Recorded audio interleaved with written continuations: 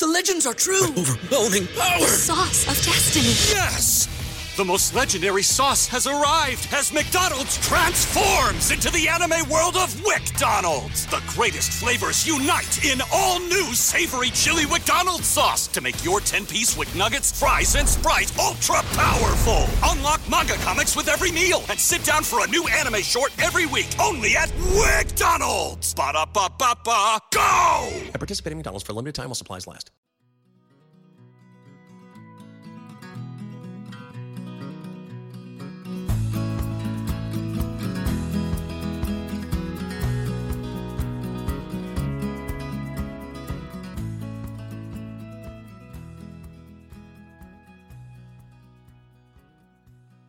Hey folks, welcome to the Adventure Sports Podcast. I'm getting this episode up a little late, mostly because of Christmas. I just took the time off to be with family.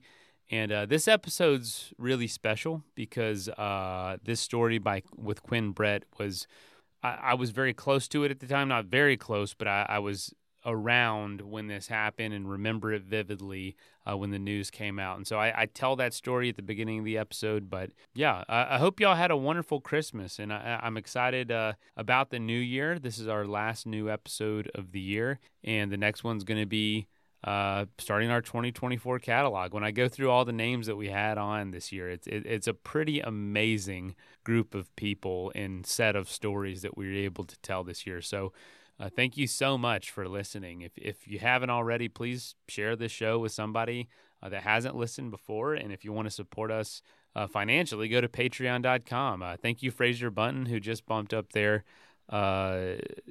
Patreon support from $1 to $5 a month. That's a huge boost that covers our expenses for the show. It's the financial foundation of this whole show is Patreon. And going back to today's story with Quinn, it's an amazing story. Please follow along. She just had a film come out. All that can be found in the show notes.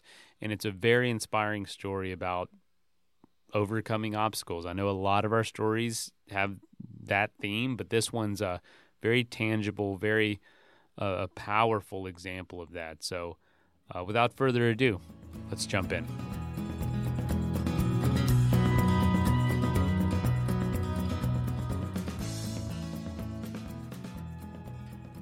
All right, folks, welcome to the Adventure Sports Podcast. You heard a little of Quinn's story, but now we're going to welcome Quinn to the show. Welcome. How you doing?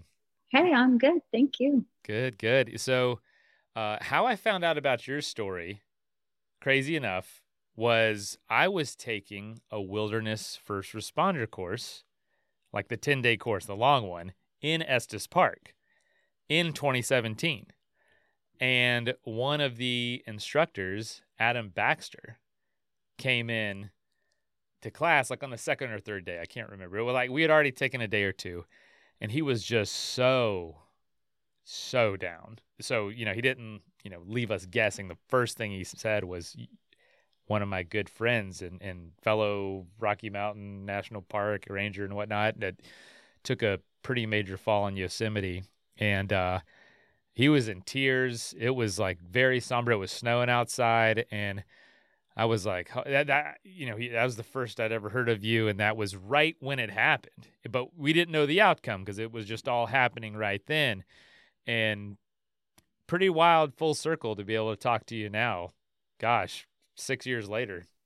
Welcome to the show. He really cared, and I know the whole community did, and I know you've talked about that a lot, the response of the community. So it's amazing to have you on now. Now you bring tears, man. Yeah, I love that, man. Definitely changed the way we approached the course too. Like it put a totally different perspective of like, not only are these things hypothetical that can happen, but like it just happened. Not just to anybody either, to someone who is usually on the other end of that spectrum, So it was really crazy context that it put it all in. So anyway, I just wanted to share that before we get going. Sorry, I didn't mean to make you cry. I'll try not to do that again. Oh, it'll happen again. Don't worry, I'm going to cry. Oh, well, where are you coming from today? And is that home? Yeah, so I am back home in just that town that you just mentioned, Estes Park, Colorado. That's where I still live most of the time. And so I know you grew up in like a super adventurous family, but tell us quickly like your story, because it started in Minnesota and just like overview of kind of childhood you had, kind of family you grew up in, and then what kind of were some of those steps that led you to this beautiful mountain oasis? Well, yeah. So grew up in Minnesota, have an older brother, and had on my dad's side a lot of boy cousins, and we shared a cabin with my dad and my two aunts, and all of those boys. And so just grew up playing in that cabin a lot. And that's the side of the family, or I guess that's the side of the world that I preferred to be in, was the outside side. So played outside, fishing and hunting and roaming in the backyard. And then my dad also carried on his family tradition of taking us to national parks every summer, my brother and I. And so from first grade until I graduated high school, I pretty much visited most national parks or monuments west of the Mississippi by the time I graduated high school. And throughout that, like, of course, you started hiking, and then you started backpacking. And we had our first time putting an external framed backpack on me and sleeping bag and all this was here in Rocky Mountain National Park. I think it was in 7th grade or something. Wow. And then arrived at Yosemite by the time I was in high school. And by then had been intrigued about rock climbing. And as soon as I graduated college, was like beelined it out here to Estes Park, Colorado. In those early trips with your family, was there a place that you really connected with, or a place that maybe opened your eyes to what was out west? All of it. Like, it was just exploring. I mean, like, we did Harney's Peak. Like, one of the first things I did when I was like 5 or 6 was Harney's Peak in, where is that, South Dakota? So just going to all these different places every summer and get to explore and see them all. And I don't know, then it turned me on to just being outdoors in general. Was it hard to go back home to Minnesota, or did it teach you kind of to see that place even as different? No, it never felt hard, because like, I don't know, I grew up in the suburb, but we had a lake nearby, a pond as we called it. And then we had our cabin in the north, and like we'd go spend stretches there. And I mean, my parents were great in the era of the times anyway. After school, it was just kind of like, do whatever you want after school, be home at 5:30. And if you're not home at 5:30, like, you're going to get grounded. So most of the time we're home at 5:30, and they don't, like, there was no cell phones. There was no checking tabs on us, like where we were. Like, school finished at 2:30, and just get your ass home at 5:30, and then we'll have dinner. And then again, come back, you can go out and play again and be home at 9:30, like whenever it's dark. And so for me, that's just where I would be spending all my time. I was like outside. So coming back to Minnesota wasn't a big deal, because just go play outside some more. And, you eventually ended up in Estes. Why Estes over some of the other climbing hubs? Well, so I had done some climbing in high school, right? And climbed at Taylor's Falls, Minnesota, and Lake Superior, and the climbing gym in Minneapolis at the time. There's 2, there's Vertical Endeavors, and then there was one right on the University of Minnesota campus, like a bouldering gym. But I worked at a coffee shop in college, and the very first day I worked there, this girl who had already worked there, I started telling her the story of like, well, my parents are moving to Arizona, so I don't know where I'm going to go this summer for the summer in college. And she's like, I worked at this summer camp in Estes Park, Colorado. And she printed me up the application right there. And so I just filled it out and submitted it, and had an interview, got hired, and came to Estes Park, Colorado, because this girl, Erin, who's a very good friend still, who now lives in Fort Collins, printed up that application. And so that's what landed me here. It is wild when you start retracing, like, the things that change our life. People have no clue just how the trajectories change. So you fell in love with the area, sounds like, and climbing itself, and started doing bigger and bigger experiences all throughout Zion and the Mountain West and all that. How familiar were you with the climbing in Yosemite? I know you've done Half Dome and some other routes, but yeah, I'm not so familiar. Like, when I was that first trip there, when I was probably like 13, I told my dad I wanted to climb El Cap one day, but wow. I hadn't climbed there so I moved here permanently here in Estes Park, Colorado. I moved here in my early 20s.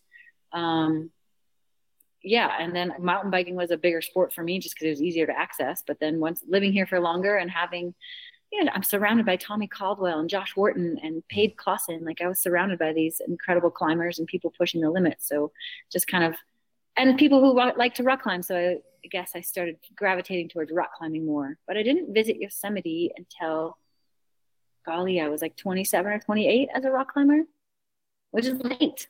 And I was familiar with it that by then. I was like full on into rock climbing and knew, and like I climbed El Cap that first trip. And I think my partner and I climbed 28 days straight in a row because I was just like so jazzed. Dang. Well, 27, 28 at seeing Yosemite. That's when John Muir first saw it. So it's kind of interesting. I'd consider that late, but he had a pretty major impact on the area. So, yeah. All in due time, right? So tell us about the objective in 2017 when you were in Yosemite before, when your injury happened. What was the goal? You were trying to do this. You're going for an FKT, right? That wasn't specifically the goal of the day. The greater arching goal was I really wanted to climb what's called the triple. I'm going to get it wrong. It's the triple Lindy because we have there is the Triple Crown. We have one here in Rocky Mountain National Park that we call the Triple Lindy, and the other one is the Triple Crown. But at any rate, it's climbing Half Dome, Mount Watkins, and El Cap in a day. And there was no female team that had done that yet. And so it took a couple of years. I had finally rounded up a partner. A few gal pals said no, and I finally rounded up my partner, Josie McKee, and she said yes. And so the intentions were, hey, we need to get our times pretty consistent in order to get it. Like, I was thinking we might do it in a push, like maybe we won't do all 3 climbs in 24 hours, but maybe we do it in 30 hours. Mm-hmm. And I would be jazzed with that. But if we wanted to try to get to the 24-hour mark, then we needed to climb El Capitan in under 6 hours. And so our intentions were the day that I was climbing we knew that we were pretty good at it. Like I'd climbed it in 7.5 hours with my other friend, Libby. So I knew that was very achievable. The intentions were just like, hey, let's get our systems dialed so we can be consistent at climbing it in under 6 hours. And this was a practice run or the go of that? No, this was just like a practice run. Like Josie and I don't think had climbed it any faster than 8 hours. And so we were like, okay, well, let's just see if how close can we get to 6? And of course, at the bottom that day of that morning, I did look at her and I was like, I'm going to give her this morning. Like I let her know I'm going to put my head down and try to go as fast as I can. Because I knew that, yes, along the way, we could potentially, maybe not today, but if we're going to have to do a couple laps on this, potentially we could get close to the record. And why not also try to break that along the way? Yeah. Yeah. And I know, there's a lot to this story. You had a lot on your mind with some friends who had just got caught in an avalanche in Montana.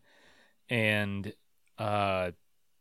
your story's been documented really well through film, which we'll talk about in a little bit, and tons of interviews and tons of ways. So I don't want to have to repeat everything. But what would you say is maybe something about that day or about that moment or the immediate aftermath that you don't often get to share or don't often get to dive into? Maybe it's another layer or something you have realized in time. Does anything come to mind? I know I'm putting you right on the spot. I know. I don't know. I guess a pervasive theme that comes up for me, and I don't have any answers, but something that comes up for me often is, when are we distracting ourselves and or just doing things habitually because we think we're supposed to? I don't know, like trying to find this fine line. It's more of like a theorizing question of just like, why are we doing what we're doing? Like, are we going for a run because we feel like we need to be skinny? Are we going for a run because everyone in our community goes for runs on that morning? Are we going for a run because we're going through a divorce and we don't want to deal with it? What is that line? I don't know. That's something that comes up often for me, is like, did you feel like you were doing that? A little bit, like, and then, yeah, when are we going for a run just because we want to go for a gosh darn run and it feels good? Yes, because my romantic partnership at the time was not going well and it was near the end, pretty much was the end. Then yes, Hayden and Ingy had their accident, and Josie and I were like, yeah, well, we said we'd go climb today. And she didn't sleep very well. And so we pushed back instead of leaving her house at 6 a.m, we left her house at like 8 or 9 a.m. But we still went climbing because that's what we said we were going to do. But like the habitual thing, or was it a distraction, or was it, instead of just sitting still in the meadow and appreciating that we have each other and that we just had a loss in our community. That's a really interesting question, because I'd say, I'd have to put a number on it. I'd say half the shows we've done, we're almost at 1,000 episodes. Like they are from some sort of life-altering situation that gave people the space or the desire to go do their trip. A lot of times it is a divorce or getting laid off or something. So is it escapism to go on adventures? I just heard a friend, this guy I recently met, and he's telling me about this trip he's getting ready to do, and it's this long paddle. And I'm like, wait, you got a full-time job and a family? Like, how are you doing that? I'm just from like a time point of view. And I'm like, oh, you're getting a divorce. It all makes sense now. And I hate to think that way, but it's still valuable, right? It's still valuable to do if you're getting away from all that. Wouldn't you say, or no? Oh yeah. I mean, like if that helps you, I don't know, like that's a part of the healing process also, but what's that fine line between, are we avoiding it and escaping from it, or are we using this to like find a clear headspace so we can look at it with more depth?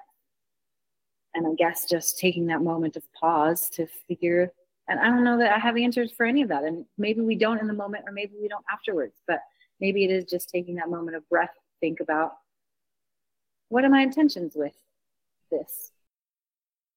Let's take a quick message break and hear from the folks that help make this show possible. For those who embrace the impossible, the Defender 110 is up for the adventure. The iconic vehicle has been redefined with thoroughly modern design. The exterior is reimagined with compelling proportions and precise detailing. The interior is built with robust materials and integrity, and the capability is legendary. Whether you're facing off-road challenges or harsh weather conditions, the Defender 110 lets you go further and do more. Durability has been tested to the extreme. Cargo capacity means you have room for all your gear. All this meaning to drive the Defender is to explore with greater confidence. And there's also powerful innovations like the intuitive driver display and award-winning infotainment system to keep you connected, and also the innovative camera technologies deliver unobstructed views and effortless maneuvering. And the entire Defender family is ready for a wide range of adventures. They have the two-door Defender 90, the Defender 110, and the Defender 130, which seats up to 8. So push what's possible with a vehicle made to go further. The Defender 110. Learn more at landroverusa.com/Defender. Shopify is a global commerce platform that helps you sell anything online at every stage of your business. From the launch your online store stage to the first real life store stage, all the way to the did we just hit $1 million in revenue stage, Shopify's there to help you grow. Whether you're a podcaster trying to sell merch or selling autographed sports memorabilia, Shopify helps you sell everywhere. From their all-in-one commerce platform to their personal POS system, Shopify has got you covered. Now, I do use Shopify with my day job. That's our website and that's our platform. It's so handy. It makes it easy for us on the back end. It makes it easy for you as a shopper and as a customer to sell more. And they can help you all the way from those early days until you're a real business, making real money. And that's what I love about them. No matter how big you want to grow, they can grow with you and help you take control of your business to get it to that next level. Sign up for a $1 per month trial period at shopify.com/ASP, all lowercase. Again, go to shopify.com/ASP to grow your business no matter what stage you're in. Shopify.com/ASP. That is plenty of that for now. Let's get back into the episode. Has that changed at all post-accident, or is it still the same questions asked with the goals you have? It's a louder argument for other, like, for instance, just this year for my 6-year anniversary. Was it my 5-year or 6-year? 6-year anniversary of falling. I got a few other hand cyclist friends to go attempt the rim to rim to rim of the Grand Canyon. And afterwards, my good friend Robbie asked me like why I do this, and I was like, I don't know anymore, because it was awesome and it was pleasant, and I didn't ever feel scared or like hanging off a cliff, like when you're rappelling over the edge of a cliff and you're just like, I don't know, I know that the rope is to the ATC and I don't know, everything's good, right? I'm going to triple check it. I didn't have any of those moments, like no over astounding fear or scared moments, but it was like other people, I think we got benighted. Other people, that pushed other people to their limits. There was a lot of communication hubbubs, and it just wasn't as beautiful, like a scenic adventure. And so why do we do this? And so I think it's an escalating conversation in my own head often. Like, why do I do these? Why do I need to do this? What good does it do? I think that goes through every adventurer's head, usually right in the middle of it. Like, why am I out here? And usually in a place where you have no other choice but to keep going, to get out of wherever you are. So, with that immediate aftermath of this accident, once you had surgery that next week and you started to come out of the fog of the just dealing with what's going on to like, okay, what does life look like moving forward? Was it hard to talk about? Did you feel like you needed to talk about it? Like, where were you along that spectrum? I feel like I was on the far end of the spectrum of verbal diarrhea. I had a lot of blood because, yeah, it was very cathartic just to talk about my feelings and to talk about what happened and why it happened. And here, what was really also cathartic was hearing stories that you just said at the beginning of this podcast, like hearing those kinds of stories, like where were you? What were you doing? How did this affect you? I don't know why those were so meaningful. They were very meaningful to hear your side of the story also. What's been one that stuck out to you? What someone else was doing during that time, or what they went through, or maybe what were you still blown away by a response by somebody? Golly, that's a hard question. I know. I don't know what to think about that. What blew me away? I think just people's responses. Like, I think this is where I learned how the same event how the same event affects all of us differently. And I've come around like talking to a good friend, Andy Earl, about this with other life circumstances. Like, we might have gone through the same thing. You might have had a spinal cord injury or whatever it is, but the way that you cope with it, it doesn't mean that we're going to bond over our experience. Like, your loss is different than my loss, and that goes to show like why I felt such a loss of community, particularly with some climbing friends or just friends in general, was because their way of coping with, doesn't mean they didn't care for me or love me or weren't hurt by what happened, but their way of coping was totally different than my way of coping. And I think that was maybe one of the bigger takeaways, is like, let's not assume that just because we've gone through the same experience that we're actually feeling it the same way or viewing it the same way. That's interesting. And it can be easy to misinterpret. Yeah. Because you think that like we just went on the same hike. We just had the most joyous experience ever, probably you and I, but you're in a totally different headspace, or you had a totally different experience. And we should check in on those experiences more with each other, because I think I was like, I don't know, I was the center of my own little bullseye of trauma, and so I wasn't necessarily concerned about what was happening to my friends, but they were going through their own little mini traumas too with my injury, my accident, as you saw with Adam teaching your EMT. I'm sure it's really hard not to, it's all consuming. Something like this happens to you, like friend going through divorce right now, like that's all they can talk about, and it can be exhausting. But I understand, because I'm like, if we sometimes things just take a huge chunk of your pie for a time, and things change over time, and that you rebalance and get more perspective. But that's the time they you need to be there the most to support them. You know what I mean? It's very hard, very hard. I'm sure that's, I mean, it's a never ending process probably. Yeah, it never goes away. I mean, I think that's what I don't know, something that bothers me about, we're just like getting so philosophical. I love this. Something that has been irking me is that the grief process, like for after a while, like people here in my small town would see me out at the community center or the pool or wherever and be like, oh, the grocery store, and tell me it was so nice to see me out. I was like, well, I mean, like, what else am I supposed to do? Like, I'm not going to just sit in bed all day for the next, 35 years. I'm going to get out. And I don't know why we in society, like I know that we just want to be positive and show the best of the best of the best of all the things. But like grief is with me all the time.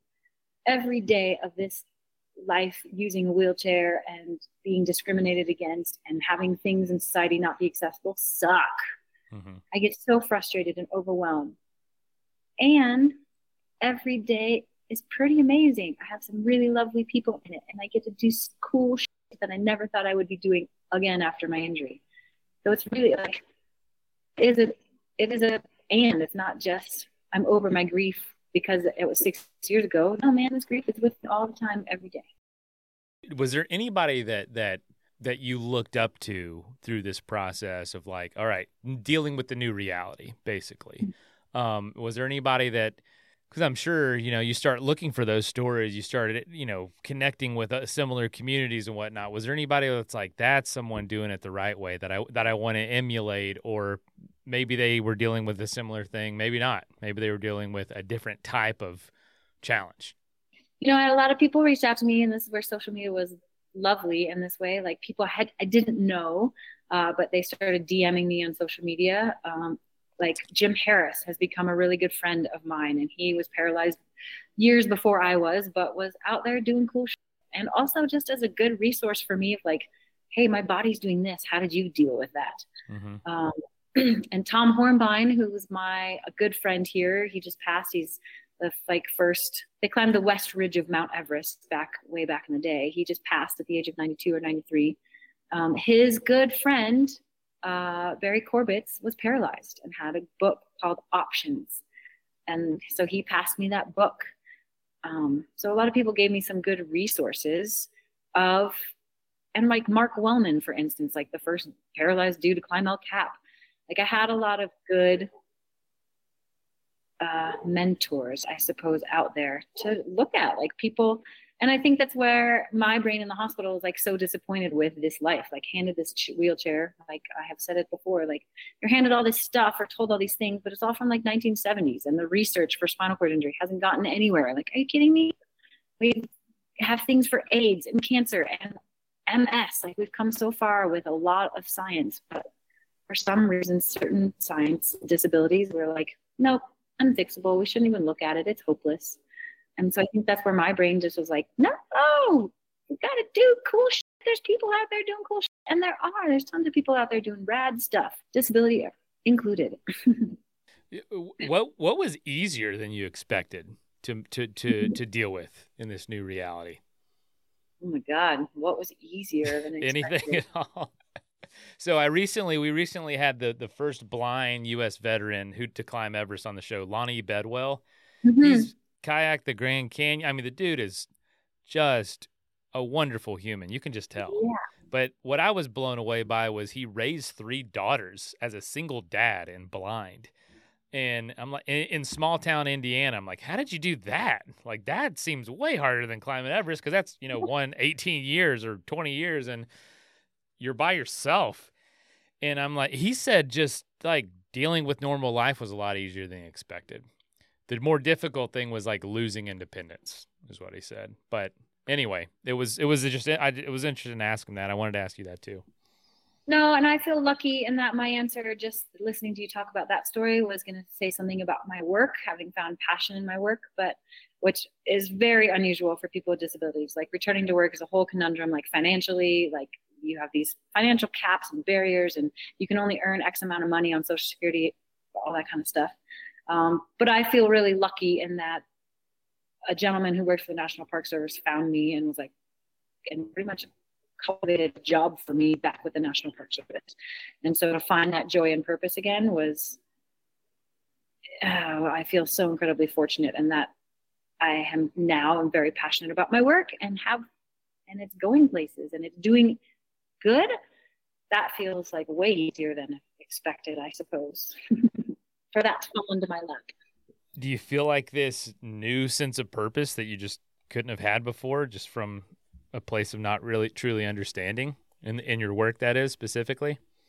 Absolutely. I mean, yeah, I was playing outside and being in the wilderness before, but I didn't really have any empathy or compassion for people with disability. I didn't have a lens for people with disabilities and their desire to recreate in wilderness and push themselves the way I was pushing myself prior to my injury. And now I do. Yeah, and that's with the U.S. Fish and Wildlife, correct? I just left. Yes, so I was with the National Park Service and Fish and Wildlife, and I just left. So I branched out. My buddy Joe Stone and I are doing a consulting, like trail consulting.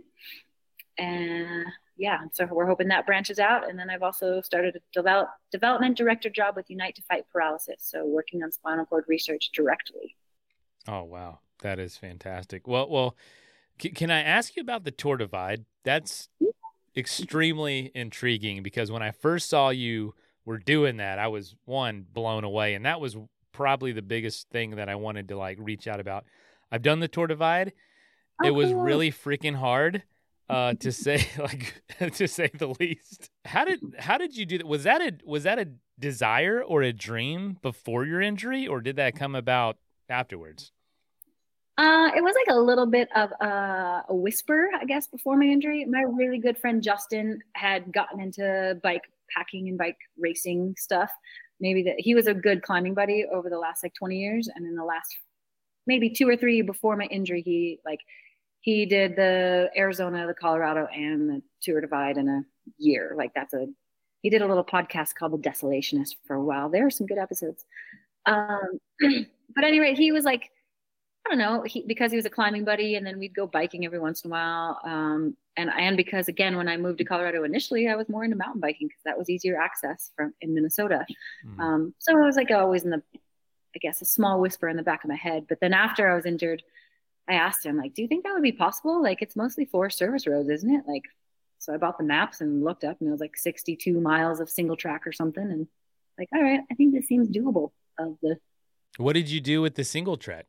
In the Canada portion there, we did the road instead of because I extended it. We didn't go from Banff, we went from Jasper. So from the very first day out of Jasper, 2 things happened. Like, one, the single track was closed because of elk rutting or something. Oh, interesting. Elk closures, but that worked out like doubly. Like, okay, it's closed A for that, but also I didn't really fit, and it was super. It would have fit okay, but it would have been really time consuming because when it's side hilly, like the camber from left to right, when the trail has a lot of camber, then it's just really slow moving for me. So that portion I omitted, but in the US, I honestly only recall like 5 legitimate miles of single track. And the tightest part was in the Bob Marshall Wilderness there, where it was a double track road, but like half of it had eroded away. So now it's a single track with like snowy rubble. So you did the ice-filled parkway from Jasper to Banff? Yes. Like the road? Yep. Oh my gosh, that's so beautiful. Oh my God, the whole community portion. I was like, I want to do that whole second. I want to do the whole thing again. Like, it's so amazing. And you did it in 25 days. That's pretty dang good time. From the Canadian, because that was the first go. So the first go was in COVID year, so the Canada border wasn't open. So from the Canada border to the Mexico border was 25 days, which was like 100-mile average. Yeah, that's pretty dang good. Talk to us about, because you were biking with your legs before. Talk to us about some of the differences of hand cycling. Like, is it twice as hard? Is it a third as hard? Is it 5 times harder? Like, that's a lot less just muscle mass to use. Like, you tell us kind of those differences and some of those challenges. Put that into perspective. Well, I joked with my bike partner that I was cheating because I'm e-assisted. My hand cycle. So I have a few different hand cycles, but the one I prefer, I'm in a kneeling position. So I'm leaning forward. My chest is on the seat, essentially my seat. So I get saddle sore in between the boobs. And my neck is definitely, 100 miles a day of like craning it back up because I'm like leaning forward on like regular mountain bike handlebars, but my neck is always up. And so that part, like the crick in my neck after like 30 miles some days was like, okay, well, we've got 80 more miles to go. Knife stabbing me in my neck. Those things were hard, but yeah, my biceps and my triceps are way smaller than my quads and my hamstrings. So I have an e-assist motor, which then just like helps my cadence so I can at least keep up with Joe like on the floor. And I changed my cog ratio. So specifically for that, like what came manufactured on the bike versus what I put on it. So because I wanted on the flats, I knew Joe was going to go like 20 to 24 miles an hour on pavement. And so I was like, well, I want to be able to keep up with him. So yeah, I have to change my ratio there a little bit, but doesn't that like for the physically, because of the e-assist, my arms weren't nearly as tired as probably Joe was putting as much. And like, yeah, I can't, like this muscle mass can't exert as much. Like my heart rate was probably 150 most of the day, whereas his was 170. Right. Well, I even for folks I remember the neck fatigue was a big problem. There was one guy I was riding with. He like couldn't hold his head up. And I'm like, because everyone's injuries are like I feel like my hands were going to go numb like constantly. I was like that was one thing in my forearms, but everyone's different. This guy he got a Gatorade bottle from a gas station and taped it under his chin to hold his head up. Dude, that's the thing. Like there's a syndrome or something that's called after that. I was like, holy cow, like everyone's different. But you even more so because you were like leaned forward and had to lift it up even more. Take us through, if there was one, maybe your favorite memory from the Tour Divide, because I think that's just such a huge achievement. It's hard to pick just one, man. I would still say like riding through the Gila Wilderness in New Mexico was just mind blowing. Like what a cool scenery that I didn't fathom. I didn't even know. And I was just blown away, and the lack of people, and I don't know. It was just so beautiful. Let's take a quick message break and hear from the folks that help make this show possible. Rodeo season is going to be kicking off soon, and I like the rodeo. I like going to the rodeo. I like going to cattle auctions and all sorts of those activities, and I want to look the part while I'm there. I love Tecovas as my go-to boots company, and if you've ever been in one of their stores, it's an amazing experience. Their motto is "Don't go gently." They are my favorite cowboy boot, and they bring a fresh perspective to heritage boot making, and they carry forward all those time-honored traditions and quality you will find in a great pair of cowboy boots. But they're innovative on comfort, style, and service. They have Western boots for men and women and are handmade from the most premium leather and follow over 200 time-honored individual steps in their boot making process. Pretty cool. They're Austin designed, Texas tested, and handmade. And if you want to go to one of their stores, it is an amazing experience. They take customer service to a whole new level. But if you can't make it to a store, Tecovas delivers the most premium quality and most comfortable Western goods right to your door. Visit tecovas.com. And as a special opportunity just for you listeners, Tecovas is going to throw in their best-selling trucker hats or a ball cap for free into any purchase over $100 at tecovas.com. Just use the code ADVENTURE at checkout. Again, that's Tecovas, TECOVAS.com, and use the code ADVENTURE at checkout to add a free hat to your order over $100. Today's episode is sponsored by NerdWallet's Smart Money Podcast. NerdWallet's trusted financial journalists use fact-based reporting for some much-needed clarity in the finance world, helping you make smarter decisions with your money. The NerdWallet Smart Money Podcast has helped me plan for my tax bill so I don't dread April every year, balancing my budget for this show, and helping me financially plan for my next adventure. You can listen to NerdWallet's Smart Money Podcast on your favorite podcast app. Future you will thank you. That is plenty of that for now. Let's get back into the episode. So once you did the Tour Divide, what was the feeling? Was it the feeling of like, I can do hard things still? I can achieve anything? Was it like, what's next? Or, did you feel like you got what you were looking for? I think for me, so I did it, the Canada portion, I think was 3 or 4 years after my injury. And it was definitely my biggest endeavor after my injury and the most like quintessential type endeavor to what I was doing before. Long days, all day, every day, back to back to back. And for me, it was a moment of healing, like that this wheelchair doesn't define who I am as much as I think it does. Like I'm in my own head about it a lot, and it creates a lot of own anxiety for me. Like just wheeling downtown in a city, I get embarrassed when I'm by myself. Like I think everyone's looking at me and thinking I'm the wheelchair girl.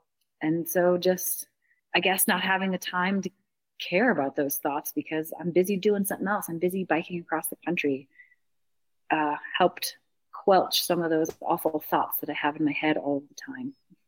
What was it like to film this experience? I know with the movie that came out, Accidental Life, was that difficult to have that all captured, or did you feel like it needed to be told, kind of like talking about it? That was a very natural response, wanting to share. I wasn't very cognizant, I would say, in the first year or two. It sounds silly as I'm being followed around by, it's just a single woman and her handheld camera most of the time. I think I was so busy in my own head with my trauma and my healing that and I really honestly didn't think it would go anywhere. Like, I don't know. I just was like, okay, this will be like a 20-minute video somewhere. I don't know, or nothing. And I was so busy in my own healing process that I really wasn't cognizant, or I guess maybe I was naive to what I was saying on camera or what I was doing. I wasn't really cognizant of that stuff. Yeah, and her and I finally had a conversation of like what I would like it to convey. I wanted it to be, because I was so disappointed in my experiences, the initial days of spinal cord injury and the lack of progress and the discrimination side. I wanted it to be true to, hey, spinal cord injury is, yes, my legs aren't moving, but there's a whole bunch of other stuff like bathroom, bowel, peeing, nerve pain, all this stuff that you don't see that people deal with on the day-to-day basis. And while the movie didn't quite show that in the way that I wanted, I've been getting good, I guess, reviews about it. I've heard you compare it to like an iceberg. You know, the 10% that's visible is what you see when you're out in the street, you know, not the physical street, but, you know, out on the town. But that 90% that you don't see is all the stuff that, you know, you wouldn't think about unless you're going through it yourself or someone close to you is. Yeah, or just hanging out with me for a day and just realizing like, oh my God, how many people approach you at the grocery store and say, God bless you. And yeah, you know, just all the little things that you don't see, right? The 90% that you don't see that happens to people in communities that we're not familiar with on a day-to-day basis. What do you think this has taught you? Has it helped you see other things more clearly? Like maybe I don't understand the depth of this kind of situation or these kind of scenarios, or I don't know. What are some of those like secondary or even tertiary lessons that or perspectives you've gained? I'm still working on this one, but probably the biggest one, as before my injury, I always perceived myself as, if I ask more than once, then I'm an annoyance or I'm a burden. And so becoming a person with a disability, it already inherently feels like I'm a burden on society or on everyone. And so I think the biggest lesson that I'm learning is that I have needs and that they matter. Mm-hmm. To speak up for those needs is okay. And I should be. And with that, to be curious about others people's needs. If I'm not, like, it's this injury has, I think I'm more inquisitive than I was before. What do you think? I mean, you ever think about like the direction you were going or the trajectory your life was on beforehand and how different that would be from now? Like, is it better? Is it worse? Is it just different? Do you ever think about that? I do all the time, like, especially when it comes to work, right? Like I was going to go back to nursing school. I didn't really know what I was doing. I keep getting degrees. Why do I do that? And I don't use them. Like, where would I be? And relationships, I think about that all the time, like friendships and romantic wise. Like, where would I be? Maybe I'd be in another relationship where it's not great because I haven't been speaking for my needs, or I didn't realized that it's okay to speak up for my needs. Mm-hmm. I don't know. I think about it all the time. But it doesn't really go very far because you're just like, well, this is where we are now. Who knows? So Yeah. exactly. Like, let's do the best we can with what we got, where we are. So, the Tour Divide is huge, huge, huge achievement and such a long journey. Are there, I don't know, any other similar journeys that you could see yourself taking? Or does it, a lot of times when you're out on one of those trips, it's like a through hike, oh, I'm halfway through the AT. Well, now I want to do the PCT or the CDT. And it just kind of spurs in a desire for more. Did you feel like the Tour Divide has done that for you? Like, are there other long distance trails you want to do? Absolutely, never, not enough. I know. I'm like, there's some things in New Zealand I want to do. I want to try to piecemeal some sort of like sea kayaking, boat biking thing, like in Croatia or something. My friend just messaged me today about doing the Peru Divide, which I haven't even looked into. But of course, I was like, yes, absolutely. When do you want to do it? So we'll see. What is it? How does that work with work and all that? I mean, are you still able to just take the time? I am. I request every job I've taken since my injury. I've requested 2 to 4 weeks of unpaid leave in addition to my like regular time off, just because I know me and my mental health and wanting to play. That I will probably absorb all of those 4 weeks of unpaid leave in addition to my other stuff. But I also work remotely, so I can be wherever and work in the evenings if I need to, or weekends or whatever. That's cool that you asked that, because that's might not ask that otherwise. No, well, part of it was like, well, I don't know what this body's going to do. What if I need, and like, I know we get medical leave, but I don't know. I just knew that like, I'm not like 2 weeks off a year. It's crazy. And it's so hard to even do like all together. You know what I mean? It's like, you don't want to use it all up. So it's like you space it out, but then that's not enough of a break. And it's just kind of wild that we're all, we all accept this. But what's been one of your, I don't know, most rewarding recent adventures? Well, it was one of the most rewarding. Well, right, we just did the Grand Canyon, which was, yes, why am I doing this? I don't know, but also really rewarding. Rewarding in the fact for me, it's like my advocacy for teaching about what we are capable of on hand cycles and what the definition of a wheelchair is, and teaching our public lands managers essentially that like there's all this cool new technology out there. And we are very capable of going hiking, and these are our legs for hiking. Yes, they look like bicycles, but like a wheelchair is like they all have wheels, and these are different modes of transportation. Like my everyday wheelchairs, my flip flops, and my hand cycles, my hiking boots, and that. I don't know. That's the analogy I've been making, and I guess that's something to me that I'm super jazzed about right now. Like this consulting stuff that Joe and I are doing, and keep pushing the envelope of understanding and that stigma that people have against people with disabilities, and that our hand cycles are bikes, for instance. So take us through where we are with that, like kind of generally, and where you want us to be, because here in Florida, funny enough, we have a really solid state park system, and I feel one of the major messages they're constantly pushing and talking about is how adaptive, capable, and ready a lot of the state parks are. And that's just like, I'd say one of the main pillars they talk about. And like, hey, all these parks, 175 national or state parks, all of them have lots of accessibility. So like, don't let that stop you. And I just think that's like, I don't know, I didn't see that anywhere before. Where are we now, and where are you trying to get us to? Well, I think what I'm mostly trying to do is like recognize, like, yes, doing like, for instance, doing the Grand Canyon, the rim to rim, that's one end of the spectrum. And yes, we have these designated, set aside, accessible trails on our national parks and our public lands, for instance. But it's a spectrum of opportunity, right? Like, I don't want just the 1 mile paved trail in the busiest parts of our national parks. And not everyone wants to go try the rim to rim on their hand cycle either. But there's a huge spectrum of opportunity in between. And so it doesn't need to be paved. So I guess my push and like my consulting work is teaching people that we have a law out there about measuring our trails. We are supposed to, trail sign information is supposed to have 5 things, from the length of the trail, the running slope, the cross slope, the width of it, and that we're not providing this information.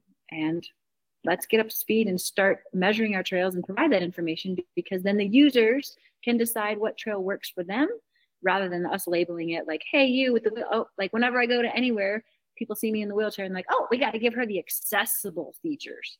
Like, yes, those are nice, especially in the front country, like to get into the post office. Yes, I definitely need a ramp to get in.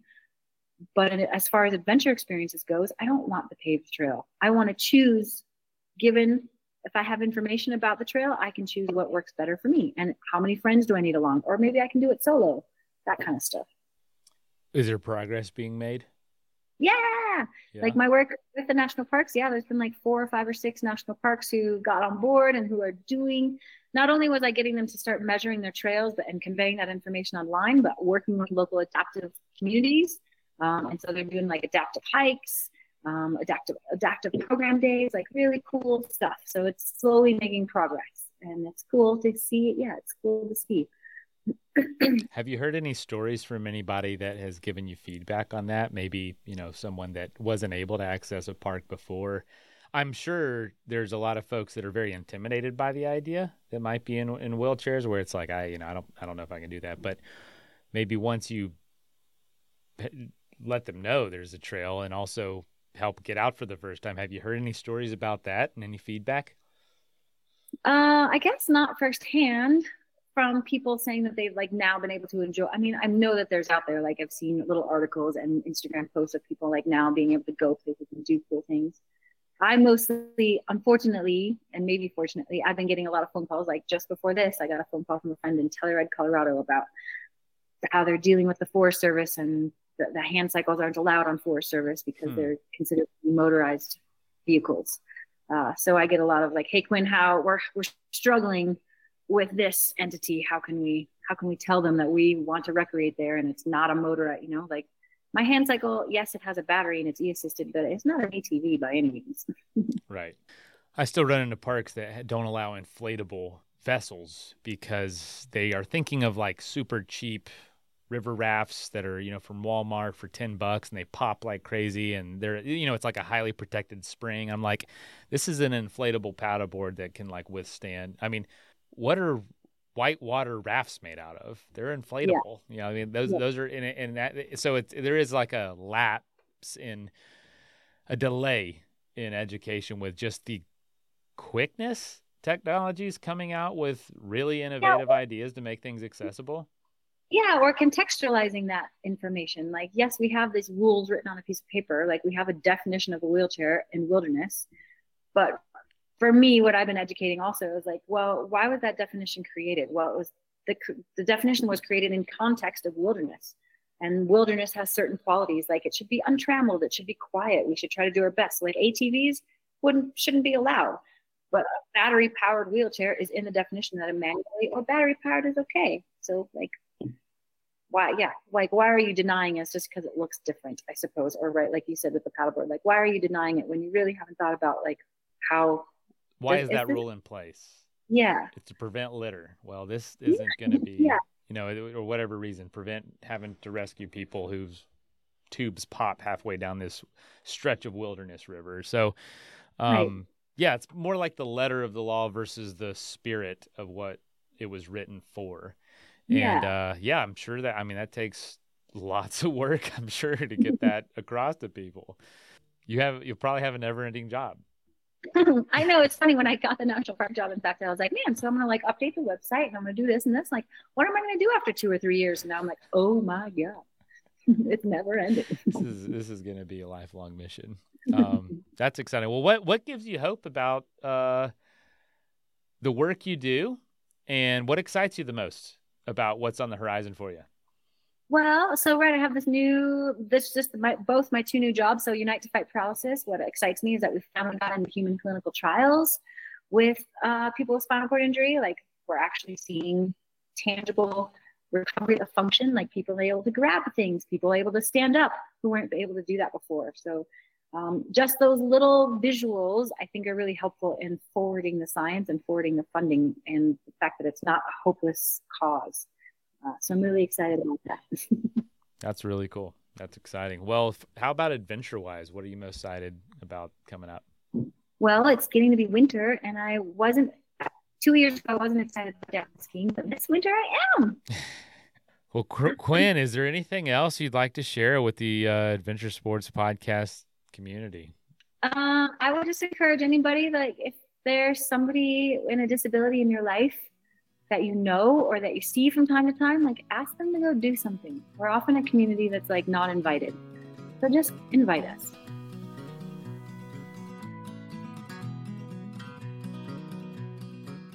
First of all, thank you so much for listening. It means the world to us that you choose to listen to this show. If you'd like to help us further, you can leave a review on iTunes, share us with your friends, your family. It goes a long way to grow in the show. You can also support us financially through patreon.com/adventuresportspodcast. Link is in the show notes. And also, if you have an idea of who could be a good guest for the show, we're always looking for people to tell their story about the outdoors or adventure. So if you know someone, please reach out. Email us at info@adventuresportspodcast.com. And until then, get out there and have some fun.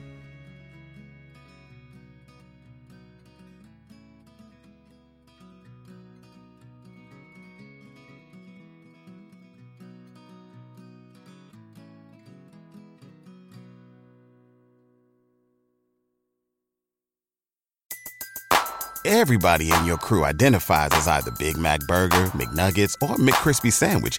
But you're the Filet-O-Fish Sandwich all day. That crispy fish, that savory tartar sauce, that melty cheese, that pillowy bun. Yeah, you get it.